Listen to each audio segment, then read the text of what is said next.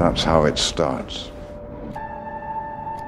The fever, the rage, the feeling of powerlessness that turns good men cruel.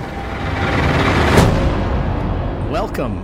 I'm Andrew Dice. And I'm Stephen Colbert. And this is Batman v Superman by the minute. We've made it to minute 2. Some might say the most action-packed minute so far. Yeah, of the first 2 minutes, this is by far the most action-packed. This is the minute where it all happens. So we're finally revealed what I assume is our real crush of this movie in Mr. Jeffrey Dean Morgan. But to get to that, we'll have to get into the minute as a whole, which is picking up from minute 1. We hope you listened. If you didn't, I don't know what kind of way you have of listening to podcasts, but let's begin.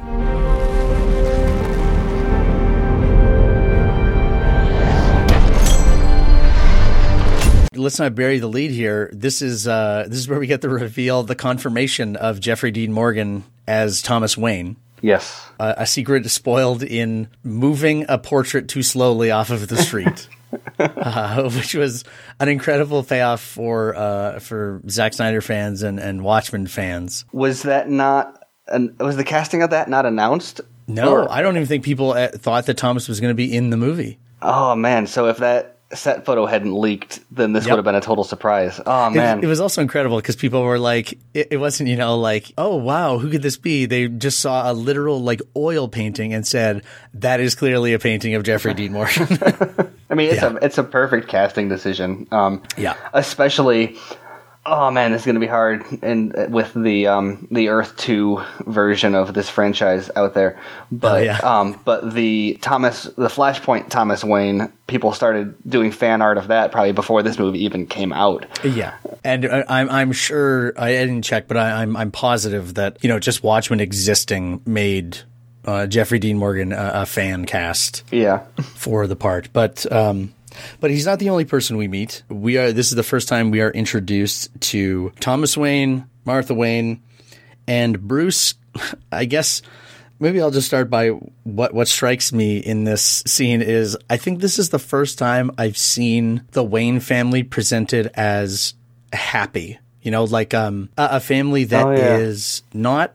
They're not exceeding, they're not in tuxedos and, they look like a family out for the night. But they're not overly, like in Batman Begins, they were not only in tuxedos, but it was very serious and somber. And they didn't even see Zorro in that, right? That was an opera they were at? Yeah. And I think in the Michael Keaton one, it was kind of, we barely really, knew them as people. They were kind of stand-ins, just wealthy people getting shot. Mm-hmm. But that really struck me in this one. We should also call out Lauren Cohen, who also, speaking of Flashpoint, would have been a great. Yeah, I know. Well, hey, maybe someday or. Yeah, it's not off the table. It's just not immediate as it might have been. Yeah, exactly. Yeah, so we are, as you kind of mentioned, the other thing that did stand out for me, because we do get a zoom in eventually on it. But yeah, I wanted to drive home. This was the first time that I've seen Thomas in a way that was, I don't know how to say it, because in Batman Begins, you get the impression that Thomas Wayne is a very good dad. Yeah. But he's definitely a dad to Bruce and not Bruce as Batman. Mm-hmm. And I feel like even in this first shot with Thomas Wayne being a tall, broad, strong man, We'll come back to that when this scene really kicks off, but that really struck me. And then to what you mentioned in our last episode, I like the moment Excalibur comes in gigantic red block letters on the marquee, it fades to black. Oh, really? Yeah, and it was the first time, because I remember that it said Excalibur, but the first time you get it is them walking out from under the posters, and as soon as that comes into resolution, it's like bright white. Everyone look at this. As it now fades to black, which just reads completely different for anyone who's seen that movie. Yeah. Or is familiar with the story. I know that we'll be getting deep into that based on some of the articles that you've written analyzing this movie. But yeah, the Zorro poster is perfect. Everything looks great. We get a shot, I think, that comes after that is Thomas rubbing, Bruce's shoulder. Like it's affection, happy, which all makes what's coming so much worse. And I think it finally this is a big defining moment, and not only not in the way that because we kind of talked about it before, what are you going to do differently with the Wayne origin? Mm-hmm. This was already different for me. Yeah. Even the color scheme. What was most interesting to me was, and I mentioned this in the last episode, is just how, I don't know if it's slowed down a little bit or if it's just taking its time, but it's so patient, when you would think the instinct would be just to kind of rush through, Batman's backstory. We don't need to spend time on that. Do a quick, almost like at the beginning of The Incredible Hulk, how they just kind of did that. The backstory. Here's a quick opening credits montage that's got it in there, and let's move on. Yep. And it's so foreboding. Mm-hmm. And in retrospect, it's not only setting up the sort of themes, but it's establishing that this is probably minute 200 something. Yeah. we're gonna get to why they included this scene and why they didn't just brush past it. Again, I never noticed it until I watched this, that lifting shot showing the street. The Waynes are at the extreme bottom. I don't think I even noticed them because the gunman, I guess he comes out from behind one of the pillars of the elevated train. Yeah. And I was looking in the previous shot to see if he was there that we could see him. He's not. So I don't know which I like more. Yeah, well, and I think that is one of the few shots that's just straight on, right? The gunman is, Joe Chill is just shot straight forward, whereas every other camera angle is above and below, and continuing that sort of, and you also in this scene, you have the falling sparks from the train and snow, and it just, everything is falling, everything is down, the motion, everything is, it's all pushing downward. It's heavy. Yeah, when we'll see most of that imagery, I think, repeated in the third act of the movie, which you don't really notice until someone points it out, or to me, and then I thought, oh wow, I'm a dummy. Yeah. How often do you see sparks flying with snow in a movie? But yeah. But I liked we shift from Joe Chill coming out, and this was kind of the first time where it jumped out to me that how much I really enjoy how focus is played with in this sequence, or the way that this goes down basically from here on out, because from that you have the zoom into the gun barrel, resolving out of the focus to be perfectly in focus. It was only in watching this that I kind of had the mental step of, oh, right, that's what Bruce saw. Mm-hmm. If you look at the height of the characters, even in the shot beforehand, literally all this kid remembers is the muzzle of that gun being pointed at him. Mm-hmm. And it's the focus is used to kind of imply tunnel vision. But the moment that kind of clinches this entire prologue for me is that as soon as that guy comes out with the gun, Thomas lifts his arms and plants them right in front of Martha and Bruce. Mm-hmm. That scene is completely played out. I guess I didn't realize how, in a way, unrealistic the way that it's portrayed in other movies is, or maybe just the way that a family was presented in a movie, in a comic book movie of that time, because everything about that moment portrays strength. Mm-hmm. That in the face of the gun, Thomas is physically big and he's acting like it. Mm-hmm. I mean, I love that because it also kind of leads to what happens next. But it's also one of the many things where you're asked to re-examine this moment, because I feel like all the other interpretations have just sort of run with the story as written. And not that this drastically changes, the story is the same, but the perspective that we're given is different. The sort of golden age comic book version of this scene is very much just oh no, we're being mugged and we're shot.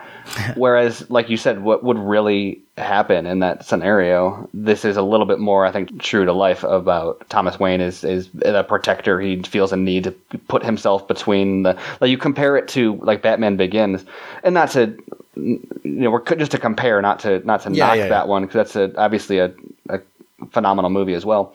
But that version of Thomas Wayne immediately starts to try to bribe him, basically, or he goes to give over the money. He's like, "What do you want? I'll give you everything." And it's just very. It's not weakness. Yeah, well, it's like he doesn't care about the money, and so it's not like he's groveling, but it's very much appeasing the gunman. Whereas there's a sense of justice to this one, of not only do I need to protect my family, but this guy is evil and I need to put myself between him and smaller victims. And that it's I'm sure that, you know, Zack Snyder and everyone would credit Frank Miller's, you know, The Dark Knight Returns for kind of Dark Knight Returns is the one with the pearls, or I know the pearls have always been a thing, but Dark Knight Returns is the one that's got like the black and white. Yes. And so has the fist, which is kind of what ends this shot. But, you know, seeing it in panels and seeing it in live action in color, it sticks out for me because I think that is also we kind of end on that. But before we get there, we switch back to Bruce running in. We get to that shot that you mentioned. Yeah. How the camera's been sort of swooping and following him, and it's been disorienting. But then there's this shot where he runs under it, and the camera literally turns upside down and then twists around to follow him. And it's very much just first of all, continuing the up, down, above, below, but just showing how you mentioned in the last episode about how much it plays into the idea of PTSD and just the trauma and confusion that this kid is feeling. Yeah. And he's running blindly into the woods, and his world is literally turned upside down. Upside down, yeah. And we're only 2 minutes in, and it's once again hammering the same theme again. We come back to what I'll just refer to as the fist or the squeak, which is added, which is I don't actually know if I noticed it the first time that I watched this movie, if I was looking at Bruce's, scared face, or if I actually noticed, because they really dial up the sound of that leather glove on Thomas's hand, of him just squeezing that fist together, which I believe is actually, like you said, that is the last moment is kind of, I think we resolve from his fist to his face. Mm-hmm. In repeat viewings, I love how it could not be more opposite of Batman Begins, which I really liked. But it makes me kind of look back and wonder what was the point that Nolan's version was trying to get across. And Nolan's version was kind of like the lesson that his father was trying to teach him was don't be afraid. Yeah, and he says that to him. But in that moment, it is kind of like it serves just to kind of define criminals, like the idea of a criminal. This is a man protecting what's his, and not really hesitating to think, not only my response when my family is threatened is to attack, which is just something that Thomas Wayne, I don't know that anybody who has seen that origin story would ascribe that to him. Yeah. At all. But well, and not even that is, you could say that like the Thomas Wayne in Batman Begins is maybe smarter about it, but this one, it's way more I don't know if primal is the right word, but it's very instinctual, and it's very human to have that response. It kind of like, well, we'll have enough to talk about in the next minute. The Batman Begins kind of one, it feels like it serves to demonstrate the like senselessness, that the very classic comic book, there was no reason why this happened to me, we could have been any family. Yeah. So I'm not on a mission against Joe Chill, I'm on a mission against what the things that led to this, but I like the look, because we do get the first glimpse of Thomas. It's not like I'm going to try to protect my family. It's anger and I know I can take you, which is a way more probably important thing to note here, that Bruce's father, we know, when he was faced with the literal barrel of a gun to him and his family, his instinct was, I can win this fight. Sadly, we don't know how that turns out. We don't know in this minute. Is this the minute that's got the shot of the gun barrel with the pearls? No, that is coming up. Okay, I'm not going to comment on that yet. This is all we've gotten is the gun barrel, and it ends with the punching. Yeah, we end with there's a lot here to talk about, even like among people listening, about the will to act. Right, what was singled out in Batman Begins as the difference between a good person and someone like Bruce. Yeah, and then Thomas Wayne here literally does act. And it doesn't matter, right? Right. That's not the point of this story. Really, it isn't. Hey, you should have fought back, you would have won. Yeah, well, in this version of the character, it tries very hard to separate itself from the Nolan Batman, but it embraces those movies in such it's part of its DNA in that way, where you have him saying, your father lacked the will to act. and then here you have him acting, and like you said, it doesn't matter. Ultimately, it plays it up as, oh, if he had only had the will to act, he could have stopped he had the crime. a gun. And will that stop you? Yeah, right. Yeah, and then it ends up not mattering, and then you see that in so many other ways in the way that it plays with other themes, which I guess I don't need to get into now because we'll get there eventually. But it calls back to those movies, like, oh, hey, remember this line? Mm-hmm. We're going to evolve on this classic mythos. It's a part of the deconstruction. Yeah, my big question for this minute was, who is Thomas Wayne? But I feel like we've kind of explored that. Yeah. It is funny because, again, like in minute 2, it already seems very clear that we should not try to find similarities between this Batman and Nolan's. Yeah. Just even in the way that they're starting out. So I wish I could have told myself I would have saved a lot of time. Yeah. If I had known not to do that. But yeah, we are, I'm staring at Jeffrey Dean Morgan's very angry lined face. Do you have any other thoughts? Nothing big. Just in the first shot when you see the train, the bridge, there's a GTA sign on it. And because this was shot in Chicago, that's actually the CTA, and it's like the exact. That's a Chicago Transit Authority sign, and they just literally just turned the C into a G for Gotham. And so I'm sure anyone that has lived in Chicago and rides the CTA at all, in the same way that they'll recognize Aragon Ballroom there, they'll recognize CTA sign just kind of altered. Oh, cool. I guess my last thought would be that I barely even recognize that this is in slow motion. Yeah, which is. Considering the comments made about Zack Snyder's interest in using slow motion, this might be the perfect, exhibit A for it, because it was only until I got here that I thought, oh, I was wondering how have they made this so poignant? Yeah, well, that was a comment that I made either at the beginning of this one or in the last episode. Is if I'm not actively watching it, I can't remember if it's in slow motion or not, because it's just the whole thing is so plotting that it's heavy and slow, and I don't know if it's slow because that's the theme or if it's because it actually is physically. Yeah, it feels like a thick scene. Yeah, like a dream, which I guess we'll find out it was basically. Yeah. Well, and even the play of focus of things resolving in and out. Yeah.